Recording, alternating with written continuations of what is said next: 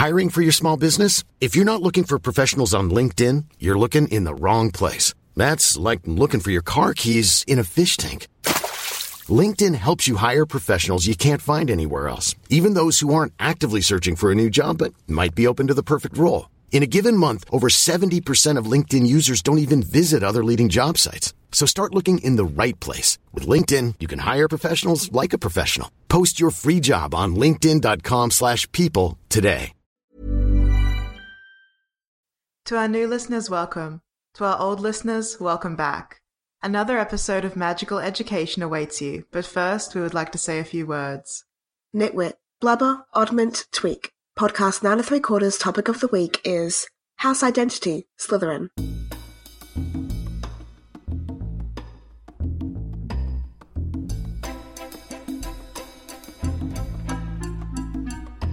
Hi listeners, I'm Ria. And I'm Jem, and this week we're talking about the best house in our very unbiased opinions, because we're both Slytherins. Yes. Slytherin House is the best, and that's objective fact, and not at all our incredibly biased perspective. In all honesty, though, I am going to try and be pretty objective, just sort of going through what Slytherin House is all about. I'm not. Okay. I mean, obviously, later on, I have strong opinions, and I won't hesitate to express them, but listeners will note that we don't have a special guest in this episode. We both figured that we know enough about Slytherin to discuss it ourselves. We're both Slytherins. We probably could have had another Slytherin on, but nah. We've got this. Too much effort. Okay. Should we get started with the house traits? Yeah, let's start with the house traits. So I wrote down the main ones, and then I had some separate ones. So yeah. The main ones are resourcefulness, cunning, ambition, determination, leadership, self-preservation, fraternity, cleverness, and I wrote ambition again. Oops. Ambition twice. Double ambition. You gotta have ambition. A man without ambition is dead, as they say. Yeah, those are all the ones that I got from the HP Wiki, the main ones, but there are some that I felt like weren't there but should have been. Yeah, there were some that I felt weren't there but should have been, but then I wrote like a little separate list with like other traits that I picked up from just reading more of the texts. And it was shrewd, achievement-orientated, cautious, analytical, moral greyness, loyalty, self-confidence, emotionally distant, and lovers. Now, these are kind of weird, but we can explain more about them. There's some contradictions in there. Definitely. I had a few as well. I had pride. Yeah. Which I thought was one of the actual, the main Slytherin traits, but it's not mentioned anywhere. No. Yeah, so pride, especially when linked to tradition and family. Oh, yes. And then I had emotionally volatile, competitive, and petty. Yep. And then, pragmatic, cynical, distrustful, strategically minded, and introverted. Yeah, I think those are all valid, and you can make strong arguments for them. I have some issues with some of the ones I listed, like emotionally distant. Yeah. And I'm going to explain that later, but I have some issues. The lovers thing, I want to elaborate. This often comes up in a lot of the descriptions that Slytherins are people that love singularly and they love hard and deeply. Yeah. So there's often a tradition amongst, a lot of the discourse around Slytherin that Slytherins tend to be very monogamous. They'll love one person very deeply and strongly, and they'll sacrifice almost anything to protect that person. I think this is very much based off the Snape idea. So, I mean, I don't know if that's really a personality trait more than, a moral disposition. So it's hard to sort of say it's a house trait, but it just comes up a lot. So I wrote it down as a secondary trait. I think it's accurate, though. I don't want to be affiliated with Snape in any way.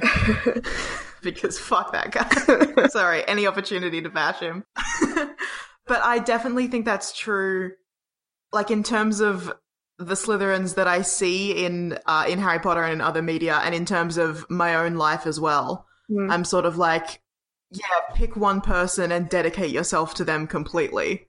That's the way to do it. That's how love goes. Even though that's not the greatest opinion. I mean, yeah, I'm a monogamous person. That's just how I am.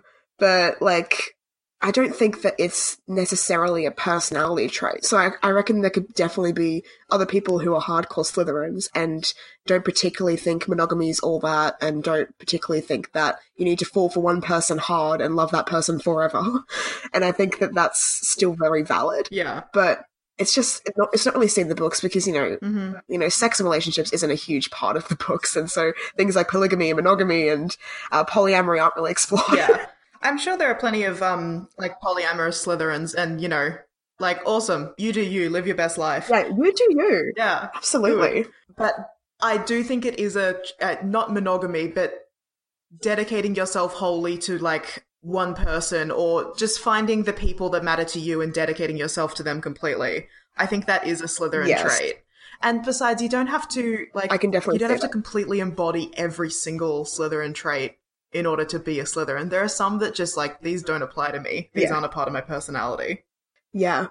I guess I want to talk about the emotionally distant trait now because I have some issues with it. Because I think that it's not really a trait of Slytherin. I think that the way that we think about, like we talked about this in the Ravenclaw episode, we have Ravenclaw stereotypes and then there's the actuality of what these traits mean. They're not one thing, they're many variables. Yeah. So I think that the stereotype for Slytherin, and this is probably really obvious, but I think that a lot of the traits that we associate with Slytherins comes from not Slytherin traits, but just Death Eater methodology, because the majority of the characters and the characterization of Slytherin House is based around Voldemort and the Death Eaters, and I think that emotionally distant is cited a lot. And blood purity. Yeah, I think emotionally distant is cited a lot because Voldemort hated emotions and human weakness, and so that sort of methodology was emulated in his Death Eaters that weren't meant to show emotions or weaknesses, as Voldemort would have said. So I think that's why it's been considered a Slytherin trait. I think Slytherins can be deeply emotional people. Absolutely. Like, all people have emotions, because that's how people work. But I think Slytherins are more inclined to being introverted and bottling things up and not necessarily showing their emotions. And we can get into more details and more examples of that. But I think that's where the part of the stereotype of, like, Slytherins are cold and they're distant and they don't feel emotion, like, that's part of where that comes from as well. Yeah, but then there's also, like, this strong link to they're very sensitive people. So there's this idea that, like, Slytherins have this hard outer shell, and then inside they're very sensitive, they feel very deeply. Like, that's the sort of vibe I got from a lot of the description. Mm-hmm. So yeah, interesting. Interesting times. Do we want to talk more about the traits, or should I move on to the symbolism? Yeah, let's go into the symbolism. Okay. The traits will continue to come up as we keep talking. I've got more to say about them, but I don't want to focus completely. Yeah. House symbolism. The first, obviously, is to consider is the serpent or the snake, which is the symbol of the house. Yeah. My favourite animal and the most symbolic animal of all time. You can at me on that. It is iconic. And the best animal. I mean, I'm not saying that snakes are the best animal. I'm just saying that they have so much mythos and complexity around their symbolism all around the world, and they're so interesting. And I think the thing to note most of all about snakes is that they represent dual expression of good and evil. Okay. So this idea of duality and being a grey area comes up a lot in terms of how we think about Slytherins, and I think it should be something that we keep in mind throughout the entirety of when we're thinking about Slytherins, that they aren't just one thing. So that's why the snake's been chosen. They're associated with some of the oldest rituals known to mankind. They're a fertility symbol. They can be seen as like the umbilical cord connecting us to the world. Or they are associated with good crop yields. The goddess had snake guardians of mysteries for her birth and regeneration. That's so cool. They're really cool. They're often associated with like guarding things, like they were nocturnal or natural guardians of treasure and sacred sites in a lot of cultures. They represent rebirth, transformation, immortality, healing, sexual desire, poison and medicine, wisdom, and then, of course, there's the Christian symbolism of representing evil, lies, vengefulness, and vindictiveness. You know, Snake was literally the fucking devil in the garden. Do you want to know something super embarrassing? What? Last episode, when we were talking about the eagle and how I was saying, shouldn't it be a raven? And you're like, no, the eagle is the Ravenclaw symbol because of what it means in Christian mythology. And I'm like, oh my god, the snake is like Slytherin's house symbol because of the Garden of Eden story. Yeah. That had not occurred to me until that moment. Are you serious? Yes, I'm deadly serious. Because I'm not... Listeners, I'm not religious at all. I don't follow any kind of religion. And it doesn't occur to me to factor that into my worldview until we're talking about religion specifically. Oh my god. So I'm like, oh yeah, I guess she just hates snakes or whatever. I guess that's why JK made it a snake. No, like, I'm so dense. like snakes are so prominent throughout pretty much every world culture. They pop up either as a symbol for good or evil or both, but definitely in a lot of like Christian mythology, snakes are very much evil. Like that's just the way it is. And so because the Harry Potter books follow a lot of like Christian philosophy, that's why all snakes are evil all the time, every time, all the time. Like... So some other things I like about snakes is, the word for it is escaping me, but that snake that's eating its own tail. Oh yeah, the like one of immortality, basically. Yeah, eternity, immortality. I like that in terms of like Voldemort trying to make himself immortal, and also how it links to the idea of like tradition and history, which is very associated with Slytherin House. Like the idea of we've always been here and we're always going to be here, and our way of doing things is, you know, the eternal way. I think that's pretty tied into like the Slytherin ideology. Yeah. And also, just because I like snakes so much in real life, snakes are good boys and girls. Snakes are really cool because they're highly adaptable. They exist in pretty much every environment. You get snakes underwater, in jungles, in the desert, like they can be anywhere. And I like that snakes are often associated with venom. You also get constrictor snakes and other kinds of snakes. But the association with venom is very linked into, like, to me, you know, subtlety and, like, quiet, manipulative sort of weapons, that sort of thing. A woman's weapon. Poisons. A woman's weapon. Snakes aren't poisonous, snakes are venomous, but snakes are associated with poison. Yeah, and medicine at the same time. Yeah. Because, like I said, snakes are associated with, like, earliest rituals of healing and life and fertility. So that goes back to the sort of old, ancient, traditional element. Yeah. And going back to the immortality bit you brought up, as listeners will know, I have a slight obsession with the Epic of Gilgamesh, the first story ever written. And snakes come up in that, where a snake happens to eat a seed that Gilgamesh got from the bottom of the ocean that's meant to give you immortal life. And so Gilgamesh was going to eat it, but then he fell asleep, and the snake came along and ate it instead. So the snake was like... So I thought that was just sick. That snakes have that That's cool. link to immortality like so fucking long ago. I love snakes. They're good and we shouldn't be demonizing them. Yeah. God, I want a snake so much. Me too. Oh, they're so expensive and hard to care for though. I just want a little snake and I want to call it Udon and I want to like wear it around my like hand all the time. Yeah. At some point I'm going to get a snake. It's just a matter of, you know, when I have the time and the money and the right sort of environment. But Mum keeps saying, if you get a snake, I will never visit you again. I'm like, yeah, more bonuses to getting this snake that I want. Oh, she said that to me too. Like, she will visit me. Yeah, she will visit me. She just won't sleep in the house. So, like, whatever. That's fine. Yeah. So the colour green, this also happens to be my favourite colour. Green is cool because it's also a colour of duality, just like snakes, just like Slytherin House.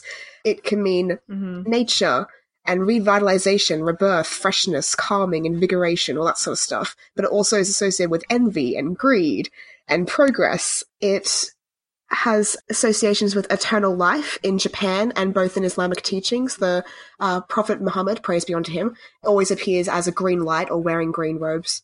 It's associated with vitality, with poison and sickness, with safety and love. Both Aphrodite and Venus are associated with the colour green. Fertility. Yeah, girls, get it. All that sort of stuff. Here's something I thought was fascinating too. The human eye is most sensitive to the colour green and is able to discern more shades of green than any other colour. So that's why we have night vision cameras that appear to us in green. So it's just the best colour. That's so cool. Overall, it's the best. Yeah. I love how it's associated with both poison and sickness, but also like healing and vitality and life. It's like, it's just got that dichotomy again. Yeah. So then there's silver. Silver is the balance between the dark and the light. It's purity, it's strength, clarity, it's focus. It's associated with femininity as well. The moon and Artemis are both associated with silver, and Artemis is the virgin goddess of the hunt, of course. Intuition, higher spirituality. Cleansing, Yep. industrial, sleek, adaptable, modern, elegance, ornate, graceful. Silver is seen as a mirror to the soul, helping us to see ourselves and others to see us. It's associated with hope, That's so cool. unconditional love, kindness, sensitivity, and eloquence. So how much does that scream Slytherin to you? Like, It so does. Especially when you were saying, like, elegance. yeah, Status, wealth. Yeah. But also, I think you mentioned purity. yes. Yeah. So I know that silver is associated with purity and protection. Like, in terms of old mythology, you know, silver bullets kill the werewolf, silver-backed mirrors are what show you the vampire Yes. isn't there. I was going to say show you the vampire's real face, but vampires just don't show up in mirrors.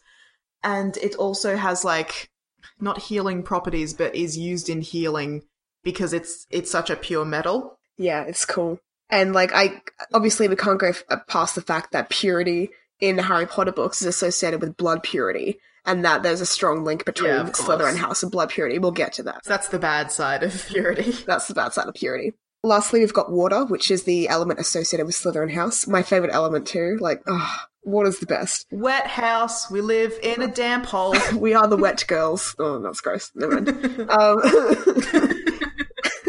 Could have phrased that a little better. Yeah. So, like, silver is between two things, and green and snakes are between two things, water is, again, two things at the same time. It is both life, birth, change, and freshness, and cleansing, and depth, but it's also destructive. So water is floods, it's erosions away at the rock, it's patient, and it will destroy you eventually.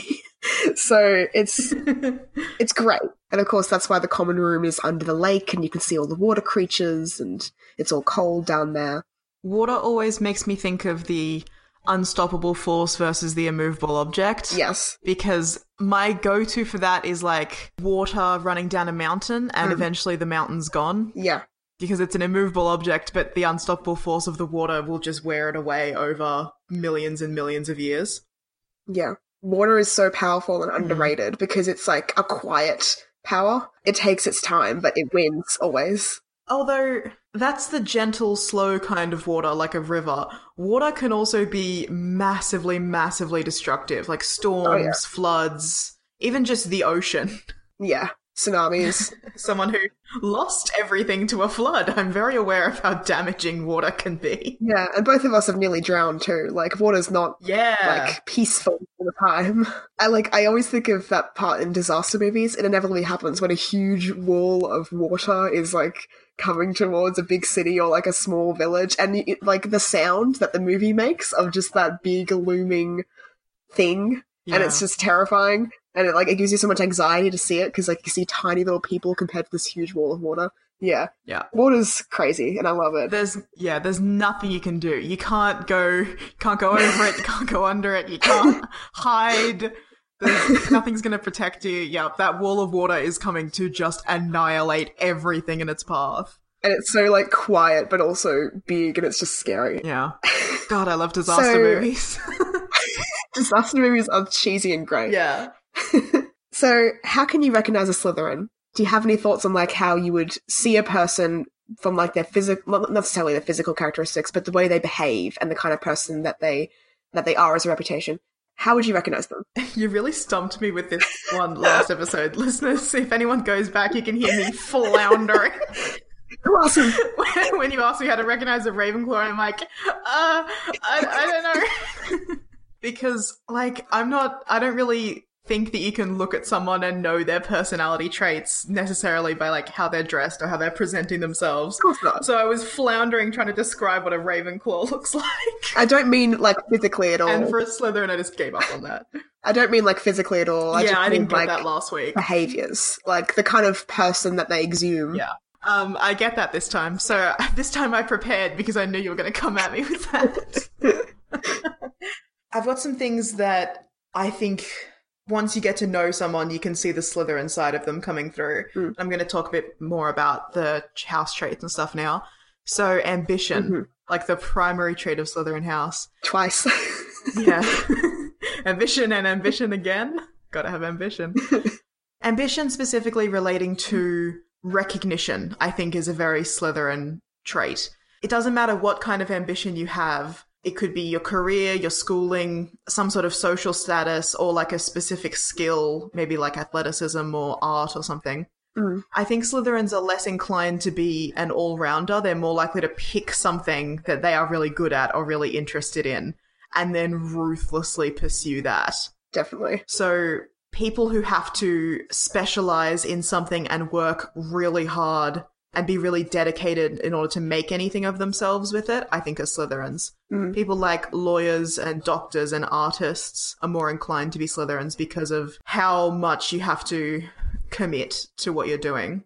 But yeah, in terms of that recognition, I think Slytherins are more likely to tie up a huge sense of their self-worth into whatever it is that they're ambitious about, whatever it is they're trying to achieve. Oh, yes. And if they don't get that recognition back, that failure, like, it turns into self-loathing. And a negative side of that is not only do you end up hating yourself, you turn that hatred outwards and start trying to destroy others, especially others who you perceive have what you want or are the ones who are stopping you from getting what you want. I can definitely see that.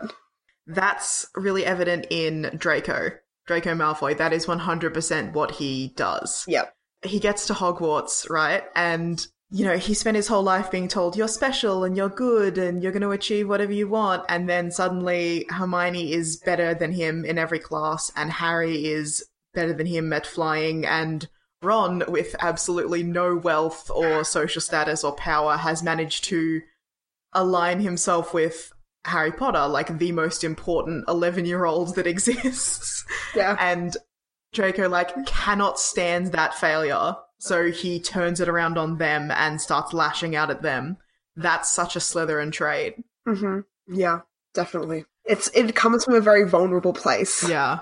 And that's why, like I said before, Slytherins are very sensitive people deep down. And so when they express their emotions, it's in a complex way where you need to look past the surface and think, oh, this person, like, just seems like an asshole. But think about, like, obviously they are. Yeah. But think about, like, why? What are their motivations for being an asshole right now to this person? And it'll probably give you a huge insight on how to be kinder to that Slytherin and get on that Slytherin's good side and understand that Slytherin better. And just to be clear, understanding someone's motivations doesn't excuse their actions. This is the cool motive, still murder. No. Understanding that, like, oh, I feel bad because this person has this thing that I want, and so I'm going to destroy them till I have it. Like, it doesn't excuse trying to destroy someone. Yeah. And obviously, this isn't the case for all Slytherins. This is an extremist sort of case in terms of, like, the way Slytherins act. Like, I don't think I've done that since I was a child. Yeah. Yeah. Definitely. It's super childish, and I don't really try and do it anymore. But I am still surprised by how much I need that recognition. Like, because I'm a very ambitious person in terms of, like, just my personal life and my, like, career and stuff. In school, I was 100% about, like, I have to be the best student and everyone needs to know that I'm the best student. And I really thought that, like, after university and stuff, I'd sort of gotten over that, because I kind of got over it after high school and stopped really caring about my marks and stuff in university. So recently, I have a job as, like, a proofreader and formatting, and I'm working on a lot of documents. And recently, I've been making a lot of PowerPoints, and I make them good because I'm good at my job and I know what I'm doing. And there was recently a team meeting where my boss specifically was like, and Ria, you've done an excellent job on these PowerPoints, and pulled up an example and showed it to everyone. And I was living for that. I was so fucking happy. I was like, yes, I did it. Even though that's such, like, a petty little victory. I'm like, yeah, I'm really good at this. I'm better than everyone else. And my boss, like, specifically made mention that I was better than everyone else in front of everyone else. And I was so happy. Yes. So, like, I don't think we ever really grow out of it. No, there's always going to be that little bit there. Like, that happened to me in high school too. It's when the teacher, like, pulls out your work and reads it as a good example in front of the class. So, like, we were given the task of writing just a narrative about, like, a childhood experience. And it was marked out of 10, and I got 252 out of 10. And I remember that. And my teacher read it out in front of the class, and I was trying to act like, oh, you don't read it. Like, that's embarrassing. But I was living for it at the same time. Like, I won. Yep, you owned it that. Ah, that's such a Slytherin thing. And, like, I know it's not a great personality trait. It's not like I'm not super proud of this. No, it's kind of petty and shameful. Yeah. But hey, I mean, it just shows that we're talented people. And I worked hard on those PowerPoints. I worked hard on that story. And I don't think that we should be punished for being liked. So, some things I had for recognizing Slytherins, just had them in dot points, was Slytherins will probably have a few very close ride or die friends. Like, they're not like... Yes. Obviously, Slytherins might be popular, like they might have a certain social status, but they have like an inner circle, and those are the like 3 or 4 people that they trust with anything. Slytherins always have a plan B, C, D, E, etc. Like, they're usually thinking 6 steps ahead. Yep. Slytherins find ways to get what they want, even when it seems unexpected. They're not the loudest, but they're not silent either. They're very protective of family, and they can and this can come off as being private people. So their protectiveness can come across as like, they don't really talk about their family or their personal life. They're kind of mysterious in that way. Yeah. They're intimidating. A lot of people can be very intimidated by Slytherins for whatever reason, because maybe Slytherins come off as very capable or talented, or maybe they just have like a bit of an off-putting vibe in terms of like a social vibe. Either way, people are usually pretty intimidated by them.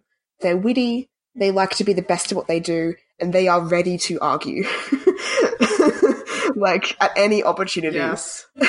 Not necessarily like in an angry way, just they are ready to put forward a position and defend it. Yeah.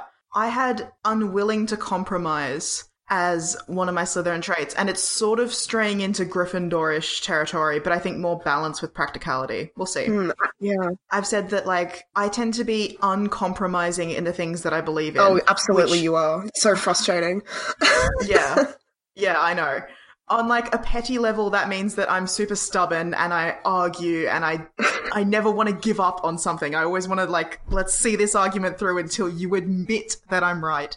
But that also means that on a not petty level, when it comes to, like, big social issues and problems and things, I'm willing to do what I think is right, even when it's not Popular. easy.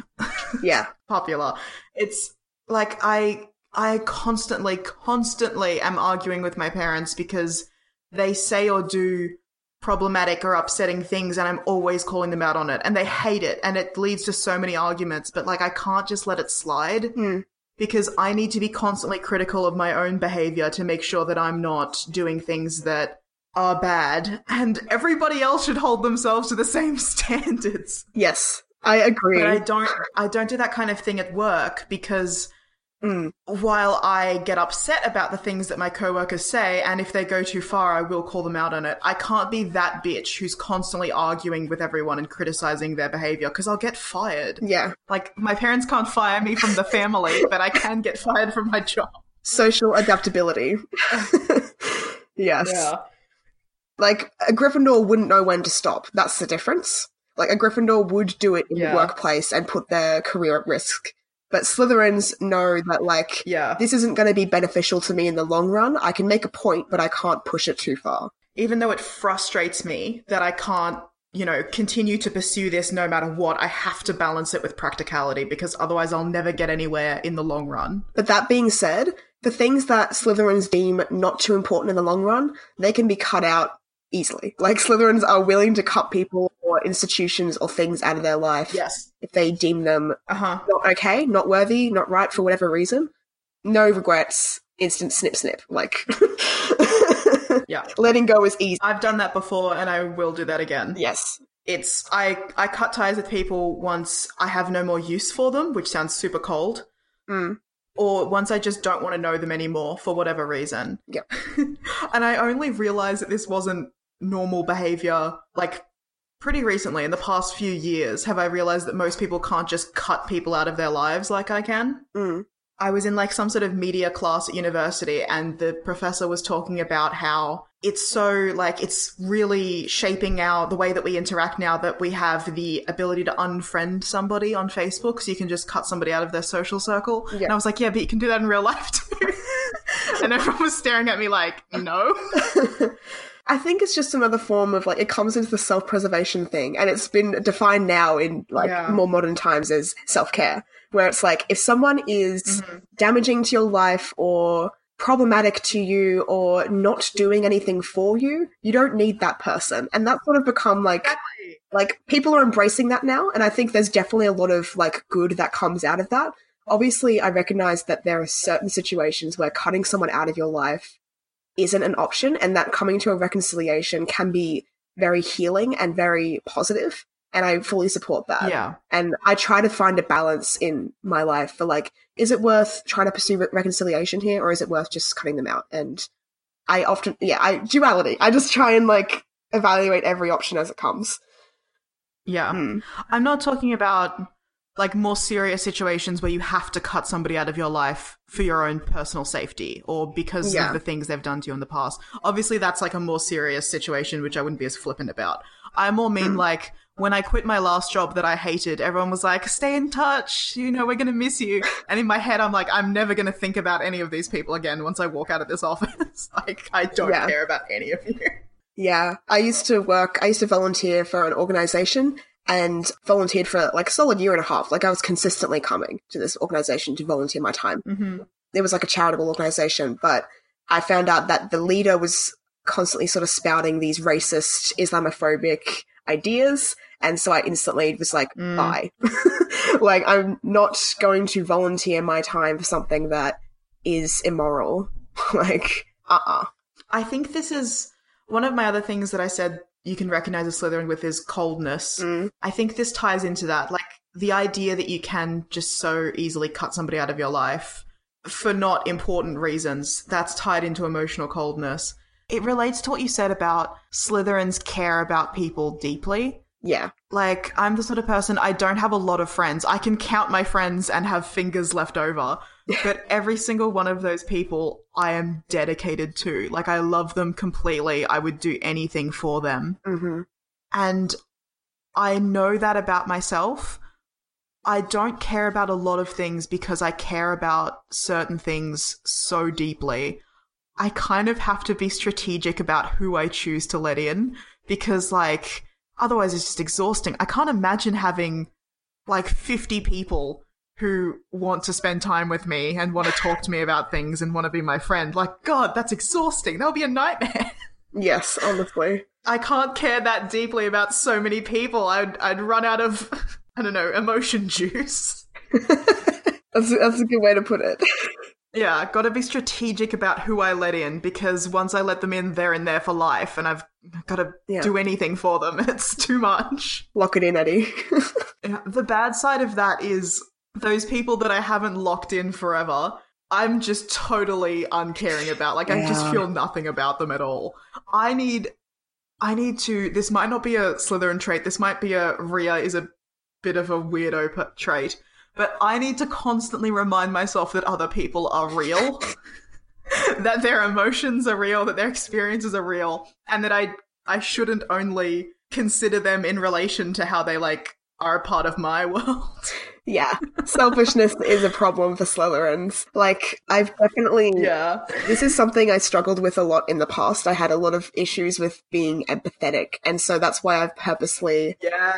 tried to pursue interests and careers which would make me more empathetic towards the lives and feelings of others. And it's been working. So that's why I'm consciously every day trying to improve that part of myself. Yeah. Because I know that, like, it's not acceptable. I need to be more open and empathetic. Because it's not a weakness, it's a strength. Yeah, absolutely. I'm extremely low empathy. Low empathy to the point at which, like, it's probably a problem. I should do something about this. Yeah, I mean, you're being hard on yourself, Rhea. You are a hard exterior with a soft, like, squishy middle. So you are very soft and pure underneath your hard exterior, and you are very caring and loving. So don't be too hard on yourself. I love it when people praise me. It's so good. It comes off that I'm the soft, nice one, but really it's the other way around. I'm just like that on the outside, and then Ria's like that on the inside. I see the two of us like as, Parks and Rec? Yes. Leslie and April from Parks and Rec. That's it. Leslie and I'm April. Absolutely. So let's get into more like maybe how a Slytherin's represented in the books and movies, because I think we have a lot to say about this, and we should bring up the blood purity thing. Yeah, I've got some, like, a list of notable Slytherins. Should I go through? Yeah, go for it. So last time when we were talking about Ravenclaws, I said there were basically two categories of Ravenclaws. Yeah. Love interest and weirdos.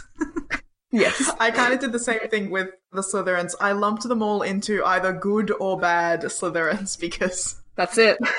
That's where we're at. That's where we're at with the books. Just to be clear, not that I think anyone is wholly good or bad, like that grey morality. Everyone's got both light and dark within them.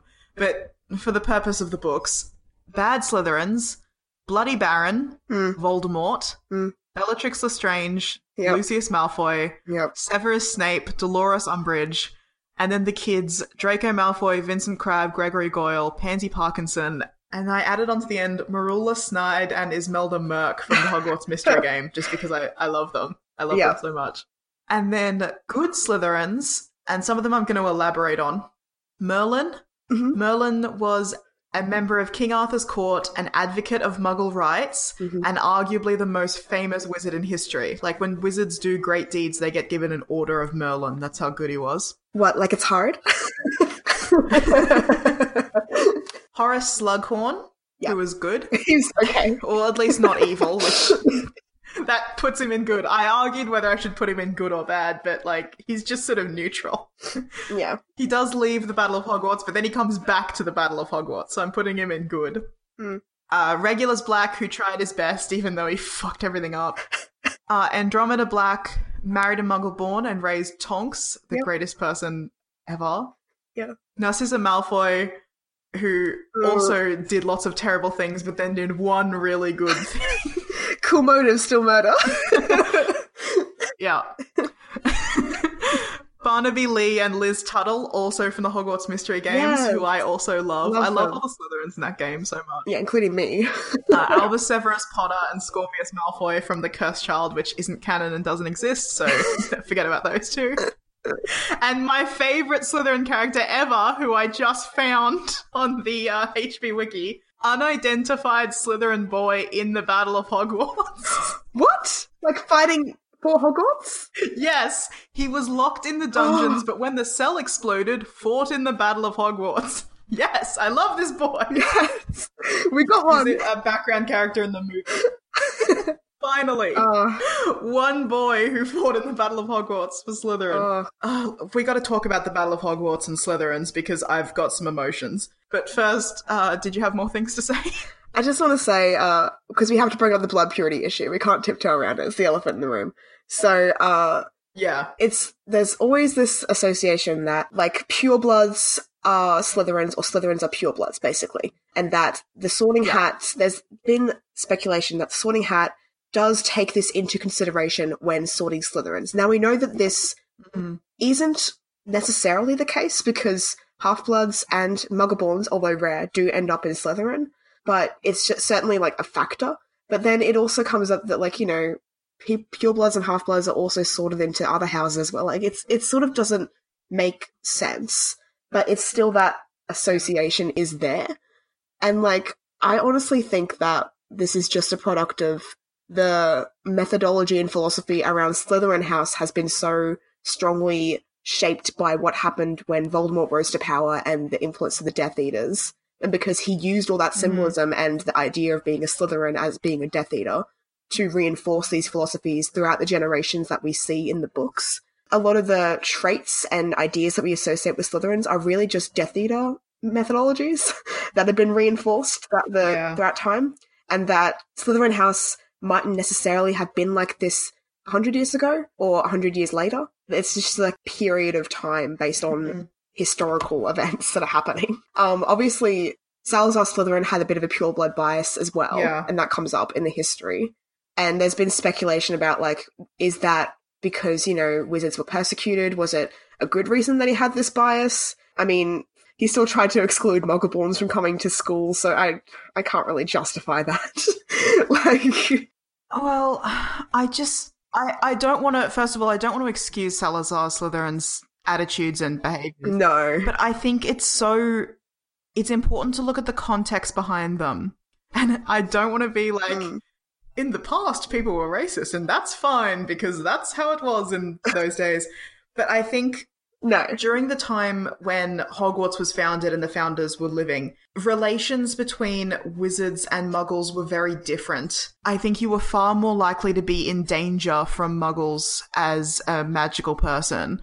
And I always thought of the Chamber of Secrets less as like a cool room where Salazar had all his cool stuff or whatever, and more of like a panic room that the students could retreat to. Like if a army of muggles was marching upon Hogwarts Castle, because that's what castles were made for, to defend against armies, then you could take all of the young children, the students, hide them in the Chamber of Secrets where they're safe, protected by a giant basilisk, and no harm could come to them, while the founders went out and dealt with all the muggles. That was always my perspective on what Salazar was doing there. Yeah. And the fact that he didn't want Muggleborns at the school was like, you know, because they're too closely affiliated with muggles. What if they tell them where we are? What if they, you know, bring muggles into the school and put us all in danger? Like, it was more of a defensive strategy, and I'm not trying to defend it. I'm not trying to say, like, that's fine and good and perfectly excusable. I just think you can't really liken Voldemort's use of the Chamber of Secrets to hunt and kill the Muggleborn students who are attending the school, and Salazar being like, I don't know if these people are safe, and I don't know if we should let them in, because they might put all of us in danger. Yeah, I think so too. Does that seem reasonable? That seems reasonable. Yeah. I just think that it's unfortunate that this particular house has had such a strong association with these ideas of blood purity, and being a blood purist isn't a personality trait. It's something that's taught, and it's something that's, like, culturally accepted, depending on different times and different, like, eras. Culture doesn't make people make culture. Yeah, exactly.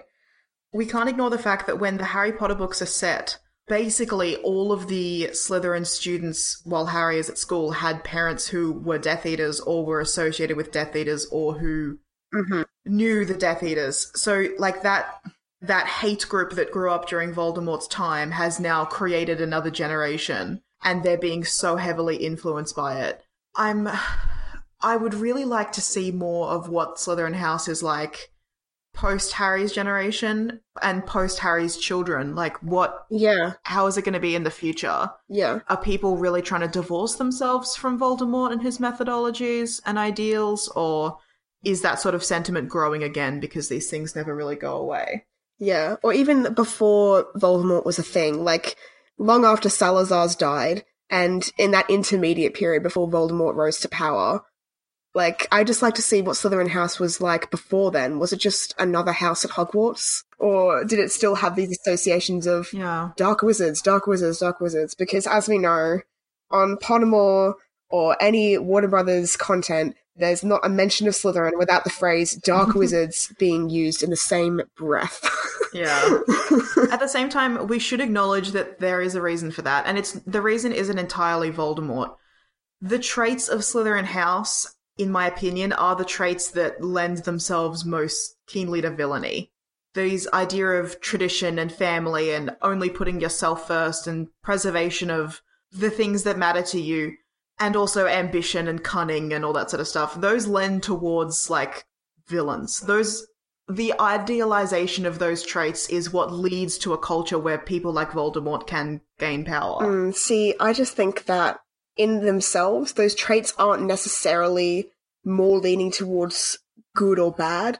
They're just sort of neutral traits, and that, like, you can take the traits from any of the houses. Hufflepuff, loyalty and hardworking. Like, if you're really cherry-picking, like, because not all the Slytherin traits are being incorporated into villainy, just like some of the dominant ones are. But you could take, you know, loyalty and hardworking, and that's an excellent villain. Like, they could be really loyal to an ideal, and they could be really hardworking to pursue that evil ideal. Same with Gryffindors, you know, they're, like, strong-headed, brave people. It's brave, like, obviously it's not brave to be a villain, but it takes a lot of bravery to take risks and to do things that you think are right that aren't necessarily right. Same with Ravenclaws, you know. How many fucking comic book villains are doctors? Because they're all intelligent. Eccentric intelligent. Dr. Evil and Dr. Doom and all these people. Yeah. Creative problem solving. Like, all the traits are neutral. Yeah. It's not our ability to show who we truly are, it's our choices, as Dumbledore said. Yeah. Like, I agree on one level. I agree that any of the houses can produce villains. The fact that we don't see it in the books is just, like, that's just because that's what the books are trying to do.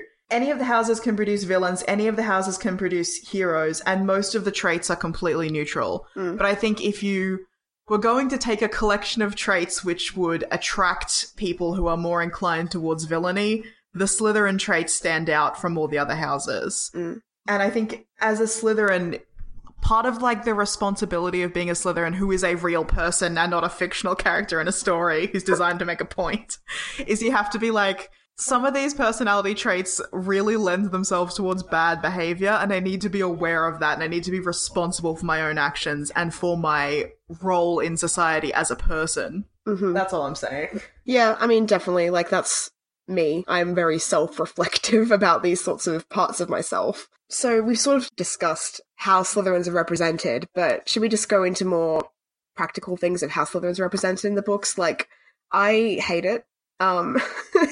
I think I understand it's, you know, black and white storytelling trying to tell a narrative, good and evil, but I think that it's a bit of a wasted opportunity, and I've talked about this with you before, but I had a theory when I was first hearing the books that there's, you know, because there's a scene in the first book where Harry talks to the boa constrictor from Brazil in the zoo. It's a snake. Hooray. And this is a snake that has been in captivity its whole life, and people misunderstand it all the time. And Harry says, it must be so annoying having people pressing in their ugly faces on you and bothering you all the time. And then he communicates with the snake, he gets a bit of empathy for it and sets it free. And this snake is like, bye, amigo. And so I've always had this idea that was kind of like a bit of a mini allegory for how Slytherin House was going to turn out, where a lot of the children of Slytherin House... Foreshadowing. Yeah, foreshadowing. A lot of the children of Slytherin House have been in captivity their whole lives. They've been in one set of ideas, the Death Eater ideology, and they're kind of trapped in that way because that's what their family does. They can't go against their family. But then with a bit of empathy and understanding and communication, you know, they can be set free and go their own path. But that's not what we got. Oh, we were robbed. That's so good if that had been it. And, like, the fact that Harry's a Parseltongue and he's got all these Slytherin traits and he's got this unique insight into Voldemort's mind and his workings. If he'd been the one to, like, set Slytherin House free. Yeah. God, that would have been so good. No. Like, storytelling-wise. I feel robbed every time I think about it. And it's still the message of Harry Potter. It's that love and empathy overcomes evil, and, you know, it's still that message, and it's stronger. But we were robbed. Another thing, like, every time a Slytherin is mentioned in the books, they're all unattractive for some reason. They're all described unfavorably, like they're described as looking troll-like or looking like the bad end of a dog or all this sort of stuff.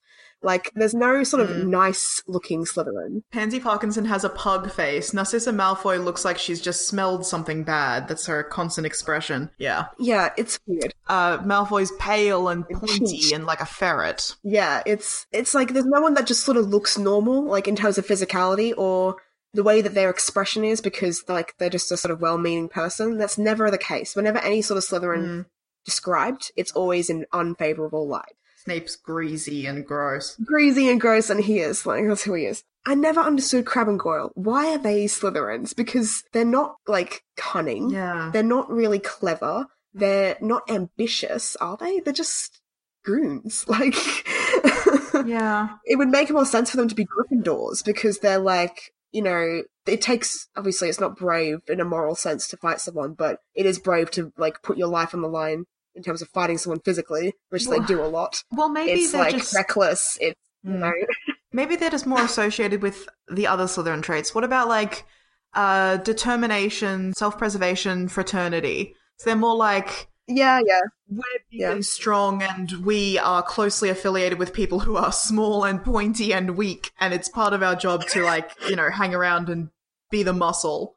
Yeah. And I guess, like, it's like we said with Peter Pettigrew, it's about the sort of values that you have and what you want to be like as well. I assume because they come from Slytherin stock Yeah. and Death Eater stock, they want to be like a Slytherin. And they want to be powerful. Yeah, I think so. Yeah, it's just things like that. And the fact is that, like, these sort of paradigms about Slytherin House aren't just in the books and the movies. They're also by the creators. Like, I have this receipt, which is a tweet saved on my phone, from J.K. Rowling. Oh, yeah, we're going to talk about J.K. Rowling, at 9 p.m. on the 8th of May, 2015, she was responding to someone on Twitter, and she said, "Not all Slytherins think they're racially superior, but all those who do are Slytherins." I hate this so much. It's just... Okay. Wow. Yeah, not all Slytherins are racist, but all racists are Slytherins. Yeah, awesome. Good. Thanks. That was good, JK. I understand this is a fictional story, but the fact that because these houses, these schoolhouses, are based on personality traits, and they're things that fans of the story connect to on, like, a personal level. It's like, oh, I see myself in this house. Saying things like that is really, like, shit. For little kids that are like, oh, I'm in Slytherin, and I guess all Slytherins, all racists are Slytherins. That's fucked. It sucks. Like... It sucks. And it sucks especially if you're, like, in the real world, if you're, like, a Sirius Black type person, where you come from a really shitty family with really shitty values, but you are not a shit person, and you've worked hard to not be a shit person, but you're still a Slytherin. I know Sirius isn't a Slytherin, but imagine if he was. Yeah. That super sucks to hear. Like, I've heard people, like, on Tumblr in the Harry Potter fandom who are like, it sucks that all the Slytherins had to be locked in the dungeon in the Battle of Hogwarts. Like, that just sucks on its own. But because if I was, like, the child of Death Eaters, I would absolutely want a chance to go fight them. Like, I wish I could fight my actual parents in real life, and don't deprive me of that unidentified boy in the Battle of Hogwarts. Yes. This is for you.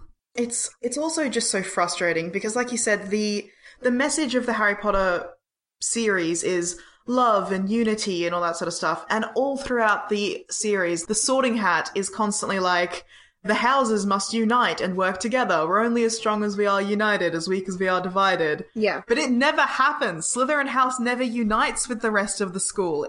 Like, so what was that foreshadowing? Where's the payoff for that? That always frustrated me. Yeah, it's deeply frustrating. Let us fight! Yeah, it's just the little things, like when Harry shows up in the room requirement in 7th book, and it's got all the house banners except for Slytherin, because no Slytherin decided to run away from the torturous Carrows and their horrible, horrible regime in Hogwarts. There was not a single Slytherin. It's just, I have to laugh because it's not true. It's bullshit. It's not true. I don't believe it. I don't believe it.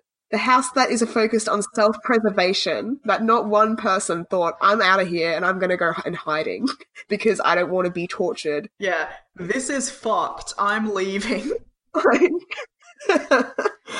I have to laugh. Like, it's just, yeah, I feel like we've sort of... Yeah. I've ranted about this in public before.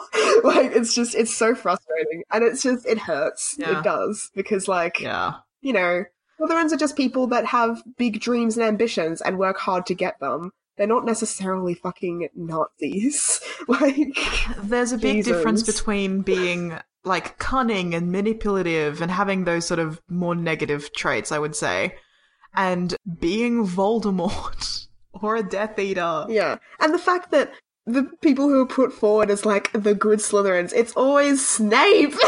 And it's like, Snape! Oh! That's the worst! I hate him! He is an incel, and we know it. Oh. Yes. The fact that he's always held up as, like, a good Slytherin. No. He sucks. There's so many better Slytherins. Merlin's a good Slytherin. Merlin! And I love that, like, in the Hogwarts Mystery Game, they're putting in an effort to put in more good Slytherins. That's why we have complex, good characters like Marilla and Barnaby and Liz Tuttle and Ismelda. Like, Marilla and Ismelda are, you know, bad guys, but you find that they're, you know, they've got sensitivities. They're good people underneath all the, like, snark. Yeah. And for me, the big difference between someone like Marula and Ismelda and Draco and Pansy and Crab and Goyle and all those people. Why I can be so forgiving of them is that they're children. Yeah, they're children. Like, children do awful things. I did awful things in high school. I was terrible. I had awful opinions. And then I fucking grew up and I stopped being awful. Yes. I'm far more willing to be lenient and forgiving and give them more and more chances than I am with characters like Snape or Lucius or any of the fucking adult Death Eaters. Like, grow up. Stop acting like this. This is bad behavior. Yeah. And you should know it because you're an adult. Absolutely. That's just my own personal rant on that. I think, our listeners have an idea of how we feel about how Slytherins are represented. What I am glad of is that outside of the books and the movies, Slytherin House, in terms of the fandom, like, I don't think that it gets much flack from other fans. Unless they're, like, sort of, Yeah. fans that haven't really read the books or have only seen a few of the movies and kind of like Harry Potter as a phenomenon and haven't really, like, thought about it too much. Fans that are, like, dedicated fans and like the series consistently, like, they realize that Slytherin House is just a cool house of people that like to be ambitious, and definitely fans don't have this idea of all Slytherins are evil and all Gryffindors are good. It's often the other way around. I've found it's a weird shift where Gryffindor's been really put under flack lately. Yeah. And I don't think they deserve it. Like, we'll get into that in the Gryffindor episode. But, yeah. We're all just lashing out because we liked Gryffindor so much as children and now we've grown up. We're like, hey, actually. Yeah, the idea that a lot of basic fans have that, like, oh, everyone shits on Hufflepuff and Slytherin, it's like, that's really not the case. They're, like, the most celebrated houses now in terms of the fandom. Yeah. So many Hufflepuff and Slytherin friendships as well. We'll get more into that in our Hufflepuff episode too. Oh, yeah. When one of my closest friends will be coming on. So that's great. So, last time we talked about, like, what's it like to have a Ravenclaw friend, lover, enemy. Do we want to get into that stuff as well? I've got some pros and cons first about Slytherins. Oh, okay. Oh, right. Pros and cons. I forgot about this part. This episode's going to be long. Yeah. It's fine. We're passionate. Now, a lot of these pros and cons are, like, indicative of the fact that Slytherin is a house of duality, light and dark. So you'll find an interesting trend here. So pros, Slytherins are ambitious. Cons, Slytherins are ambitious. Yeah. So, ambition can be good or it can be bad. It can cause you to do great things or it can cause you to lash out. Voldemort was ambitious. Yeah, but so was, like, great people like Eleanor Roosevelt. She was ambitious. Yeah. And she wrote the Universal Declaration of Human Rights and was a bicon, and I love her. Anyway. Yeah, good. Queen. Slytherins are social climbers, that's a pro, and a con, they're also social climbers, so yeah. It can be great when people are excellent at reading a room and networking and working their way up and getting a good sort of reputation and popularity. That can also have downsides because it can be associated with, like, cutting people off and screwing people over and being sneaky and manipulative and all this sort of stuff. Yeah. So a pro is that Slytherins are protective of their family. A con is that they can be emotionally unavailable or emotionally distant. Pro, clever. Con, judgmental. But yeah, I will say judgment can come in handy sometimes. Judgment has kept me alive in some circumstances where I've been like, this is shifty, and I left. Or this person has bad vibes. Sometimes you need to be critical of the people around you and the way that they're behaving. That can be, like, a good thing in terms of self-preservation and also in terms of not surrounding yourself with people that you don't really need in your life. And are kind of shit. Like, even if they're not evil, if they're just kind of shit, like, you don't need that. Like, yeah.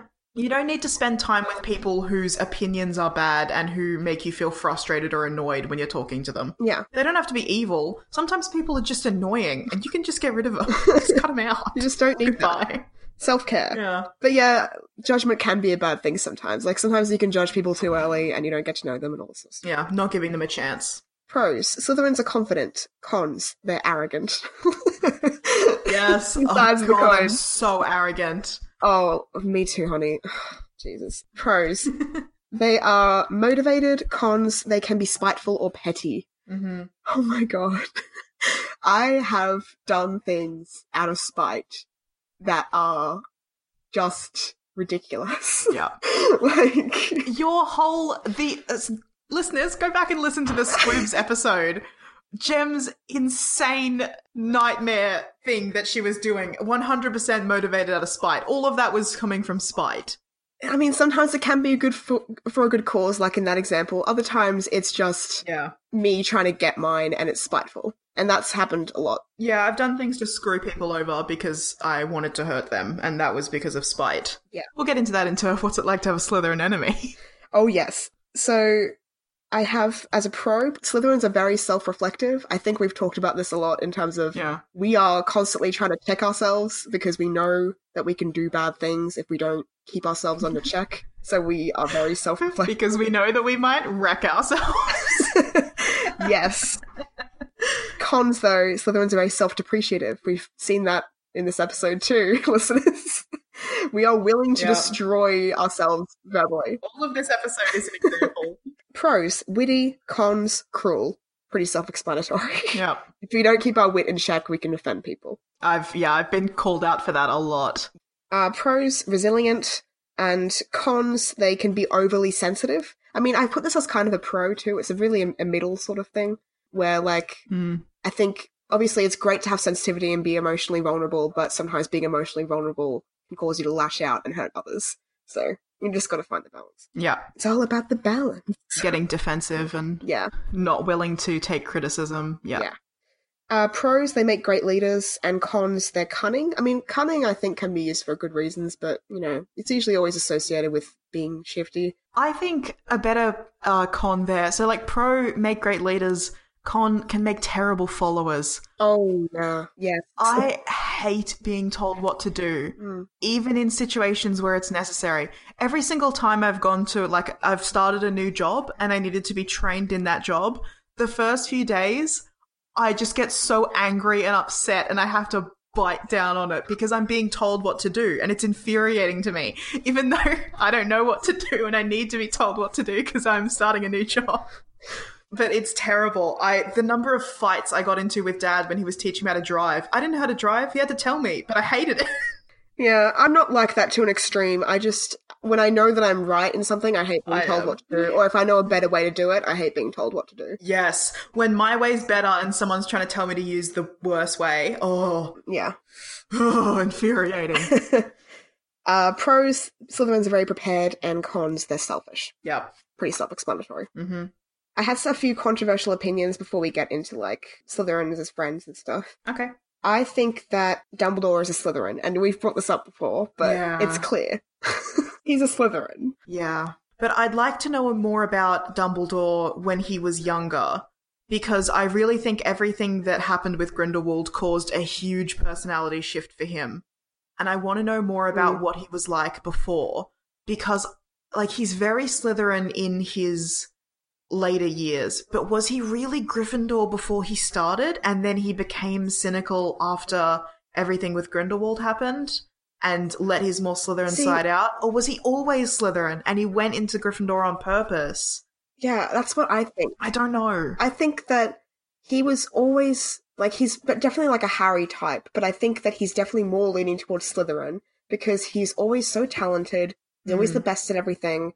He's always, in his youth, like all the stuff with Grindelwald, obviously we don't see much of him before Grindelwald, but Aberforth paints a picture of, you know, Albus always putting his work and his life before that of his family because he was so focused on being great. Yeah. So that to me just really, I just thought he was Slytherin. That ambition. Like, he's not necessarily a bad Slytherin.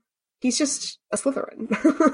Like, he does shifty things, he does morally grey things because he thinks it will be the best and it works out in the end, and it does work out in the end. For the greater good. He does terrible things for the greater good. See our episode, Did Harry Really Have to Be Raised by the Dursleys? But yeah, he's definitely ambitious, he's definitely cunning. He loves praise. He loves praise. He gets off on it. Like, he loves it when people think that he's brilliant and witty and, like, all this sort of stuff. Even though he acts humble, he's not. He's Kanye West humble. Yeah. But, like, this is what I was saying, like, I lived for all of that stuff in high school, but it's still a part of me now as an adult. Yes. I think he's a grown man. Like, as a child, Aberforth said that he was, you know, sending letters to people and making friends with Nicholas Flamel, and he was definitely looking for that praise and that recognition.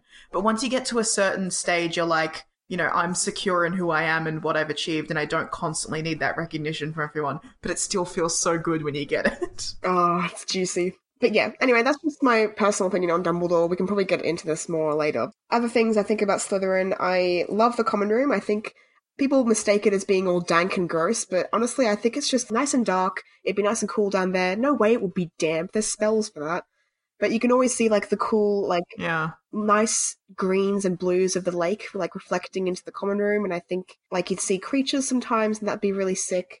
But I hate the house ghost. I hate that of all the ghosts at Hogwarts they could have picked. Yeah. They're like, let's choose the murderer who's covered in blood and shackled and is creepy as fuck to be Slytherin's house ghost. I hate that. Yeah.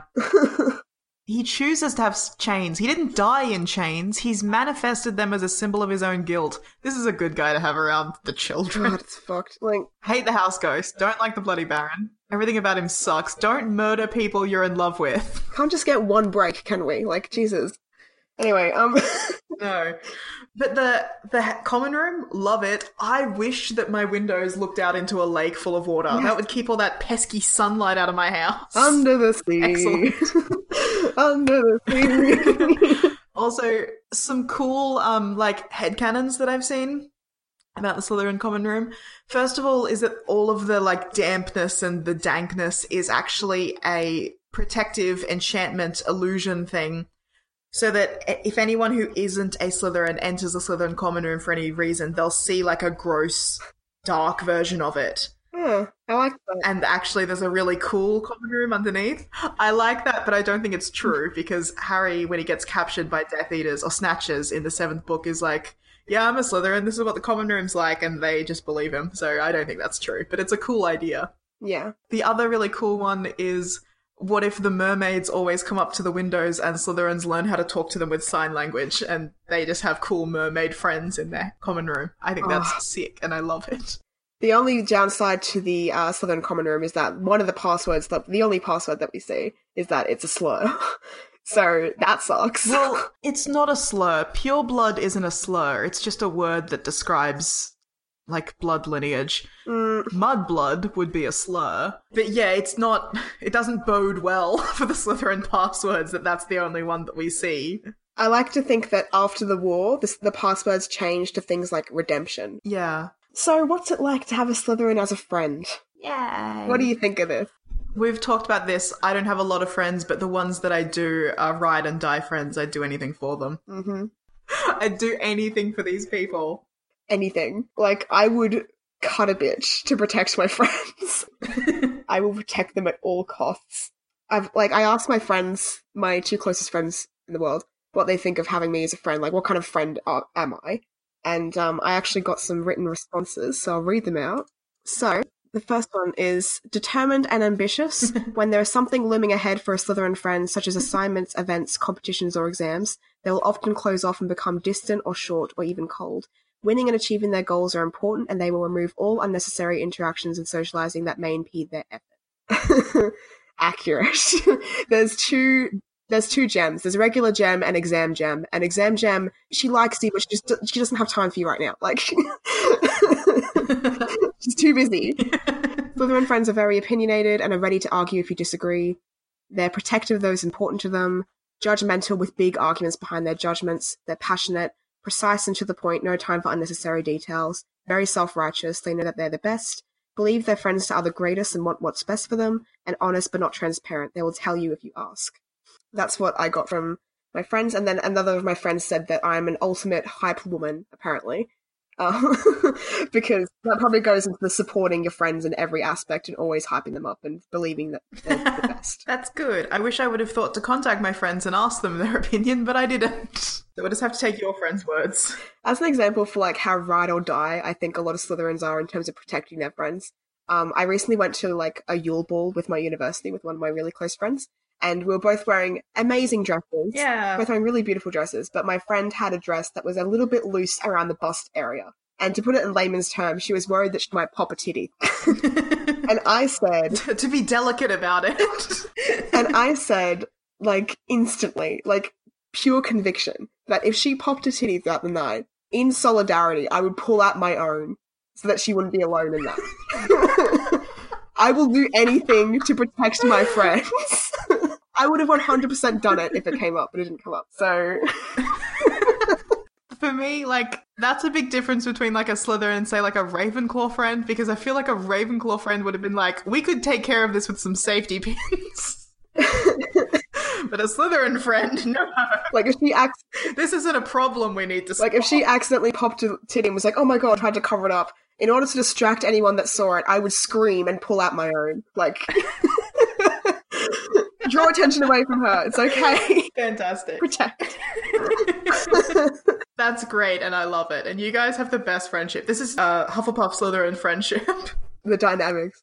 So what are Slytherins like as lovers? Do you reckon you've ever dated a Slytherin? No. Dumbasses all around. Oh, actually. Oh. Yeah, dumbasses all around. No, I've never dated a Slytherin. I've never dated anyone with ambition. God. I love this part of the episode where I just drag my lovers. They're all stupid and unambitious. More of a drag on me. I asked Josh, who was the guest on our last episode, what it's like to date me, who's a Slytherin, and he said this: Slytherin is confident in every regard, they know what they want, and if they don't, they'll fake it with poison style. This also applies to humour and jokes. Methodical about work and work-related goals, everything must be prepared, completed and finished before a new working goal can begin. Multitasking is a skill that Slytherins possess, but secondary or tertiary tasks will be delegated to a later date or forgotten if not in service to the main task or goal.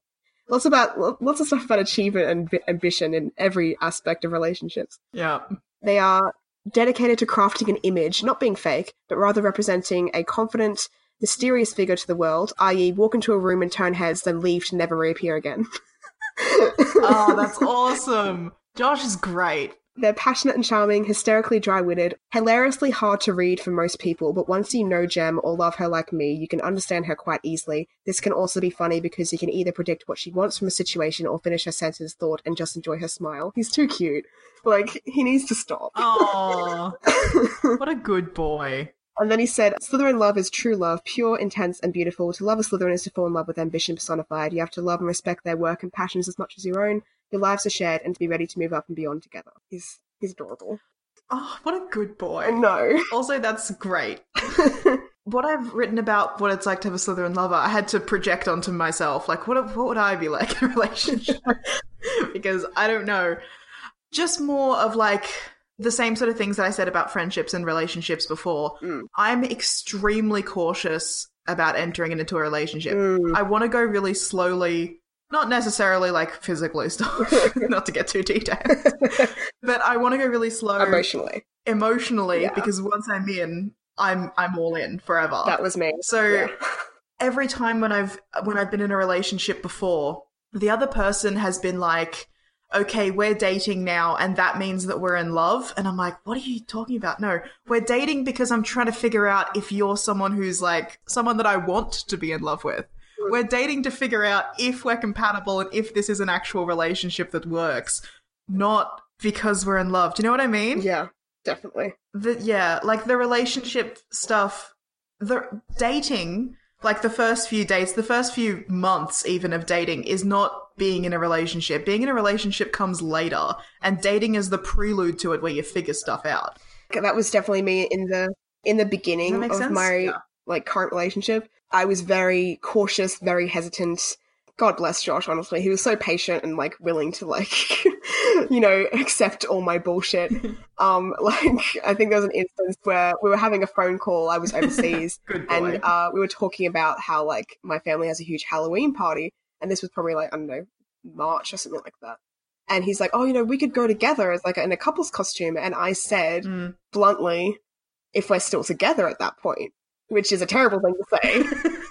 But he got so like, he was like, oh, you don't think I'm like, I hope we will. Like, I really like you. Just, I don't know what's going to happen in the future. That's the kind of like conversations that you have with a Slytherin partner. They're so blunt about the expectations in the relationship. But be patient with them. And that is ice cold as well. That's so cold. I know, I felt so bad. I apologize. I was like, I'm sorry, I didn't mean to upset you. It's just how I feel. Like, I really like you and I hope it works out. And I really want it to work out, and I'm going to try and keep working at it. But I don't know what's going to happen in the future. Who knows what's going to come Yeah. up? Like, No, I get it. That coldness, like you said, it comes from self-preservation. It's because you don't want to get too attached too early.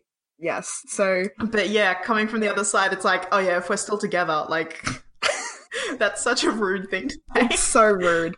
Another thing that I think is very important in like romantic relationships is trust. Oh, yeah. I see so many things of like, you know, I'm going to go through my partner's phone, or I don't trust them to be alone with this person, or like, if you don't trust your partner, why are you with them? I would never be with someone that I don't trust. Ever. Like, what's the point? Yeah. Just leave them. Break up with them. If you don't trust someone, you shouldn't be in a relationship. But also, Dump him. yeah, just let him go. Like, that's part of the, for me, that's part of the, you have the beginning period of the relationship where you're not really, like, that emotionally invested, because if they demonstrate that they're not trustworthy, you just drop that person and you move on. Yep. That's how relationships are. Yep. But yeah, definitely, if that trust is compromised, the relationship's over. So just in movies and TV shows and stuff, when people realize they're being cheated on and then they're like, what do I do now? There's no thinking. There's no what do I do? You leave that person. But you're done. Once they've broken that trust, you're out.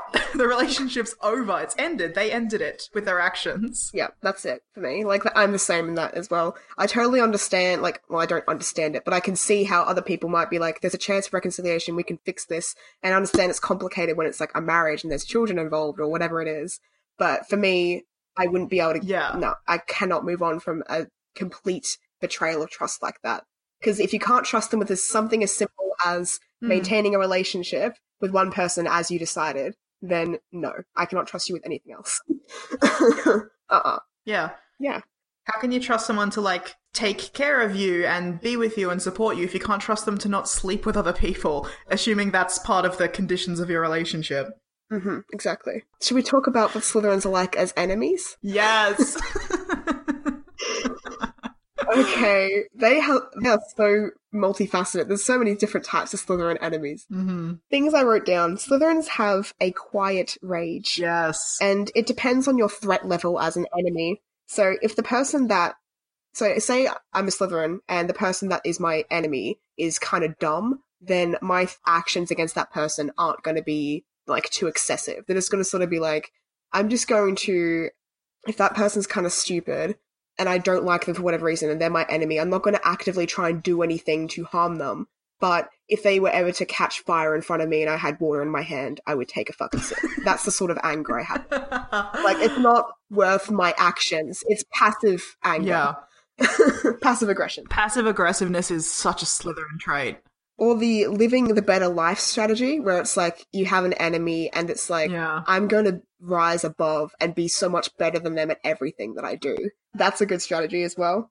Okay, that's not quite the living a better life strategy, because the way you just said that was like as if you were going to rub it in their face. Yes, spite. Yeah, because the just live your best life sort of strategy is like, don't care about what other people are thinking or doing and just focus on yourself and focus on self-improvement and blah, blah, blah. Not achieve something that they want or you want and then rub it in their face, which is what you're saying. Yeah. Yes. So living a better life than they are is, I guess, the way to put it. Yeah, that's what you mean. But if the enemy in question is a threat, so the Slytherin sees them as like someone that is actually threatening, then they will use psychological warfare to tear them down piece by piece. And I think a great example of this is like in Mean Girls, when Janice Ian comes up with the plan to take down Regina's throne piece by piece. That's very Slytherin. Yes. Oh, psychological warfare. That's what I was looking for when I was writing down what I'm like as an enemy. Yeah. I couldn't figure out the word for it. Yeah. Yeah. But what I wrote was figure out exactly what someone wants and do anything to make sure they don't get it. Yes. I've done that to a person before. It's super satisfying. Yeah, I'll tell this story. So this is going to paint me in a very bad light because I'm not going to go into all the details. But basically, I used to work with someone who I hated hated her. And she loved me for some reason. She got it into her head that she was my mother and I was her daughter. Not literally, but Yeah. she would constantly talk to me as if I was her child and try to do that, like, guilt trip thing that mothers do where they're like, why don't you call me? But, like, for a coworker. And I was infuriated by this because I'm like, there's no emotional connection here. We just work in the same place. I don't owe you anything and you don't need to be like Oh, dear. protective of me. So what I did was I knew that what she wanted more than anything out of our relationship was for me to just love her and be her friend. And I gave her nothing. Oh. I was so cold. I would walk away from her mid-sentence. I would refuse to make eye contact when she was talking to me. That's psychological warfare. Yeah, I've done things like that. That's before. driving her away. I've done things like, this is a super embarrassing story, so listeners, feel privileged that I'm willing to share this with you as a good example of what kind of psychological warfare I'm attributed to. So when I was in high school, there was a boy in my class who I was sort of like on medium terms with. He was like a guy that I knew, and he labeled a part of my body, my boobs. He gave them a nickname, and so he used this nickname to sexually objectify me to all the other boys in my year and to like refer to me in front of my face by this nickname, and I wouldn't know what he meant until one of the girls in my class explained, and I was very furious. Yeah, I remember this. So the nickname Rightly. was Hummus for whatever fucking reason. I have no idea. And so what I did was I decided to get back at him. I showed up to school in a sweater with a container of hummus under my sweater. And I went and sat with him and his friends, and I was sitting with one of my friends, and we staged a scenario where we were talking about this great Greek restaurant that my family and I went to last night, and how I ate like all this amazing lamb, and I had some amazing hummus that tasted so great. And I was like acting like I was completely oblivious, even though all the boys were laughing and making fun of me for being so oblivious. And then I was like, I could really go for some hummus right now. I turned to the boy and I asked him if he'd like some. And he was like turning red. And I pulled the jar of hummus out from under my sweater and offered it to him. And just dropped it in the middle of the circle and got up and walked away. That is psychological warfare to a T. Yes. He apologized, and I accepted the apology, but not really. I never forgot, and I never forgave. I thought this was going to be the story of, what was it? You decided very, very early on in your high school career, you decided that you wanted something. It was like a scholarship, or it was the school captaincy, or something to do with that. Yeah. And everyone knew it. Everyone in your grade knew it. Like, this is Gem's goal. This is what she's going for. And then it got to like the final year of high school, and somebody else out of nowhere was like, I want that as well. And you destroyed him. I did. I did do that as well. Was that the same boy as well? It was the same boy. Yeah, good. Reckon. What happened there? Tell that story. That's basically the story. I destroyed long. him because I'd had years of preparation in advance. I was already so far ahead in the running to win the scholarship before he could, and to get we both got vice captain because the school captains happened to be people that had never tried and were just voted in out of popularity. But we both happened to be vice captains, so we both won in that score, and then I ended up winning the scholarship because I'm just better. And that's how it went. Yes, that's right. So it was a scholarship that you wanted, and you figured out that you wanted this scholarship in maybe something like year 7 or year 8, and you worked for it. It was year 6 or primary school. Okay. And you worked for it throughout your entire schooling career. Like, you were on the school representative council, you were at every single Anzac Day march, and doing all of the we don't have a school spirit in Australia, but doing all of the school spirit sort of stuff and being constantly working towards this thing in every single facet. And then you get to that final year of high school, and what's his face, stupid boy, was like, maybe I'm going to go for that scholarship as well. But because he was so many leagues behind you, like, he was never even really in the running. Yeah. And it just so happened that he turned out to be an enemy too, so it was extra juicy. It was extra satisfying that I won and he didn't. Yeah. But aside from psychological warfare, something that I think is so true of Slytherin enemies is pettiness. The pettiness. Yes. Fucking look at any single thing that Draco Malfoy ever does. But especially the badges. When he makes badges Oh my God. and gives them out to all the Slytherins to wear. The Potter Stinks badges and the Weasleys are King badges. That is so petty and so childish, and I live for stuff like that. I'm such a petty bitch. So that's what a Slytherin is like as an enemy. Basically, my strategy is that if you have... Oh, another thing to mention, Slytherin enemies have a respect for a good scheme, so if they deem you as like a worthy opponent and you do a cross against them, they will be kind of impressed, annoyed, and turned on all at the same time. So... Begrudging. Yeah. Begrudging acknowledgement that you earned it. Yeah. And so the best thing to do is if you have a Slytherin enemy, apologize and like try and make them your friend.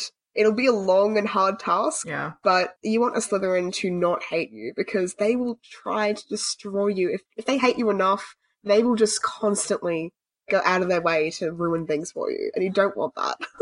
Oh, social capital as well. Sorry, that was the other thing that I always constantly use when I'm trying to destroy an enemy. Oh, yeah. Using social capital as a weapon. So always positioning myself as if I'm 100% in the right and I've never done anything wrong in my life, ever. I know this and I love it. And the other person's in the wrong. I do that all the time. Yeah. Thank you. Slytherins are willing to exploit elements of their personality to make themselves seem innocent and in the right, even if they know they're doing things that are shifty and wrong, to destroy an enemy. Yeah, I've done that before. I've made someone lose their job by making them appear to be mentally unstable. Oh my God, I've never gone that far. Over a series of years. Holy crap. Also, like, she was mentally unstable. This was... I don't want to get too into this story because it's a long, complicated story. But for a long time, I was living in a building, and the building manager was... Oh, that's right. Yeah, the building manager was mentally unstable, and I'm not trying to be like, her mental illness made her bad. But she was paranoid, she was obsessive, she was actively trying to destroy me. She would, like, interfere with me every time I tried to enter or leave the building. She would go through my mail. She would let herself into my apartment when I wasn't there and go through my things. She would not let me get any work done. She would stop plumbers and electricians from trying to get into the building. She filled my parking space with garbage constantly so I couldn't get my car in or out. It was this went on for years. And what I did was I started a campaign against her, making her seem like she was, she was, showing accurately that she was mentally unstable, that she could not perform in her role, that she needed to be fired. And I spent years angling both myself and my father into a position where we could dispose of her. And I did it. And it worked. And it worked. You literally, my father will hear about this, and it worked. I'm so sorry if you hear this, Dad, but I used emotional manipulation to get my dad put onto the Owners Corporation. And I made it so that he was the head of the Owners Corporation. And then I got her fired. And this went on for like 2 or 3 years that I did it. You did it. So in conclusion, Slytherin enemies are dangerous. You don't want to have one. Ruthless. They will do anything to achieve their ends. So yeah, I think we should finish up with some famous examples of Slytherins in pop culture and in real life. And I've got a list here. Yes. Elle Woods, Legally Blonde. My favourite Slytherin of all time. Yes. She's so good. Edmund Pevensey from Narnia. Oh, yeah. Another good Slytherin. Cersei and Tyrion Lannister. Yep. Sansa Stark. Ah, yes. Hal from Howl's Moving Castle. Mm-hmm. Tom Haverford and Donna Meagle from Parks and Rec. Yes, I had Tom at the top of my list. I love that boy. Kevin McAllister. From Home Alone. Aladdin. Yeah, from Home Alone. Loki, Tony Stark, Natasha Romanoff. I had Tony Stark as well. I thought you might try to argue with that because he's got a lot of Ravenclaw qualities. But yeah, I think Tony Stark's a Slytherin. No, he's a Slytherin.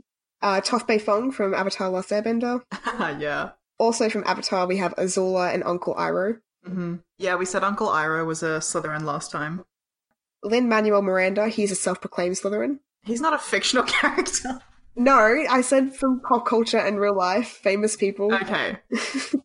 Miss Piggy. Yes, Queen, I love her. Bert from Sesame Street. Peter Millark from The Hunger Games. Yes, I had Peter as well. Yeah, he's definitely a social climber. Mm-hmm. Billy Mack from Love Actually, so he's the Bill Nighy's character, the old rock star. Oh, yeah. Palpatine from Star Wars, Krusty the Clown from The Simpsons, Hannibal Lecter, Regina George, and Gretchen Wieners. Yep, Gretchen Wieners.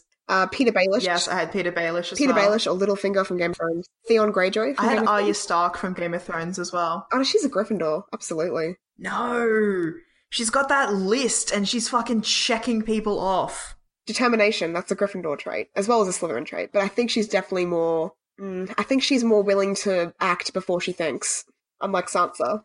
No, I don't think so. I think she's got that cunning and that ambition. I can see it either way. It's two sides of the same coin. So I had Theon Greyjoy, and I also had, from the Hercules Disney movie, I had Megara and Hades. Yep. And my boyfriend added Walter White from Breaking Bad. I haven't seen Breaking Bad, so I don't know for sure. Yeah, I had Walter White from Breaking Bad as well. I think you've seen maybe the first season of Breaking Bad? Yeah. Yeah, he's a character who positions himself as if everything he's doing is for his family and completely selfless, but it's not. It's 100% about his reputation and his status, and he's just an awful person. Anyway, at me with your opinions on Walter White, because I've got strong ones. You kind of went through everyone I had. Did you say Aladdin? I thought you did. Yeah, I said Aladdin. Yeah, Aladdin from Aladdin. I also had... I think Barbossa from Pirates of the Caribbean was the only one I had that you didn't say. Oh, that's a good one. Yes, he's such a good leader. Yeah, he's great. Yeah, and he did the mutiny, ambition, crossing people off that list. Yes, I love it. The other thing that I wanted to say about Slytherin House, I guess, or the way that I wanted to round out this episode, I didn't actually clear this with you, but I want to do a shout out to the Get Sorted podcast. Oh, yes. You good with that? Yeah.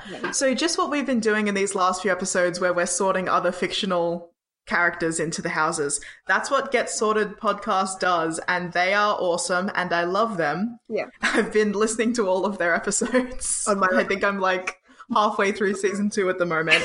They're fantastic. They're so funny, and it's so interesting looking at all these movies and shows and things through the lens of Harry Potter houses. It makes me want to go back and reinvest myself in media that I've moved on from years ago, so it's fun to listen to. And the reason why I did it in the Slytherin episode is because both the hosts are Slytherins. Yes. And us Slytherin ladies, we gotta be out there supporting each other, advocating for each other. Go listen to their podcast. Support them. Yes.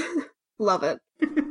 Amazing. Is that everything? Yep, that's everything I want to say about Slytherin House, except not really. I have 1,000 opinions about Slytherin House, and you'll continue to hear them as you listen to this podcast. Oh, yeah. Anyone who wants to talk to me about Slytherin, just at me. I will go off about Slytherin House. So, yeah. I have been Jem, and I am a proud Slytherin. I have been Rhea, and I am a petty Slytherin. Thanks for listening to Podcast 9 3/4. This show is written and edited by Rhea and Jem. You can send us an email at 9 3/4podcast@gmail.com, find us on Tumblr, Facebook and Instagram at podcast 9 3/4, or talk to us separately on Twitter. Rhea is at SmashMouthRhea and Jem is at Jem_justGem. Please feel free to send theories or ask questions and bombard us with so many messages that we go mad and run away to a hut on a rock in the sea just to avoid them. We didn't have a special guest this week, but if you're looking for more cool Slytherin podcasters, you should check out Nora and Beth from the Get Sorted podcast. You can find them at getsortedcast.wordpress.com. Our logo art is by Winged Corgi. Find more of her art at wingedcorgi.tumblr.com. This week's intro music was The Slug Party by Nicholas Hooper, and our outro music was Hedwig's Theme by John Williams. You'll hear from us again in 2 weeks' time.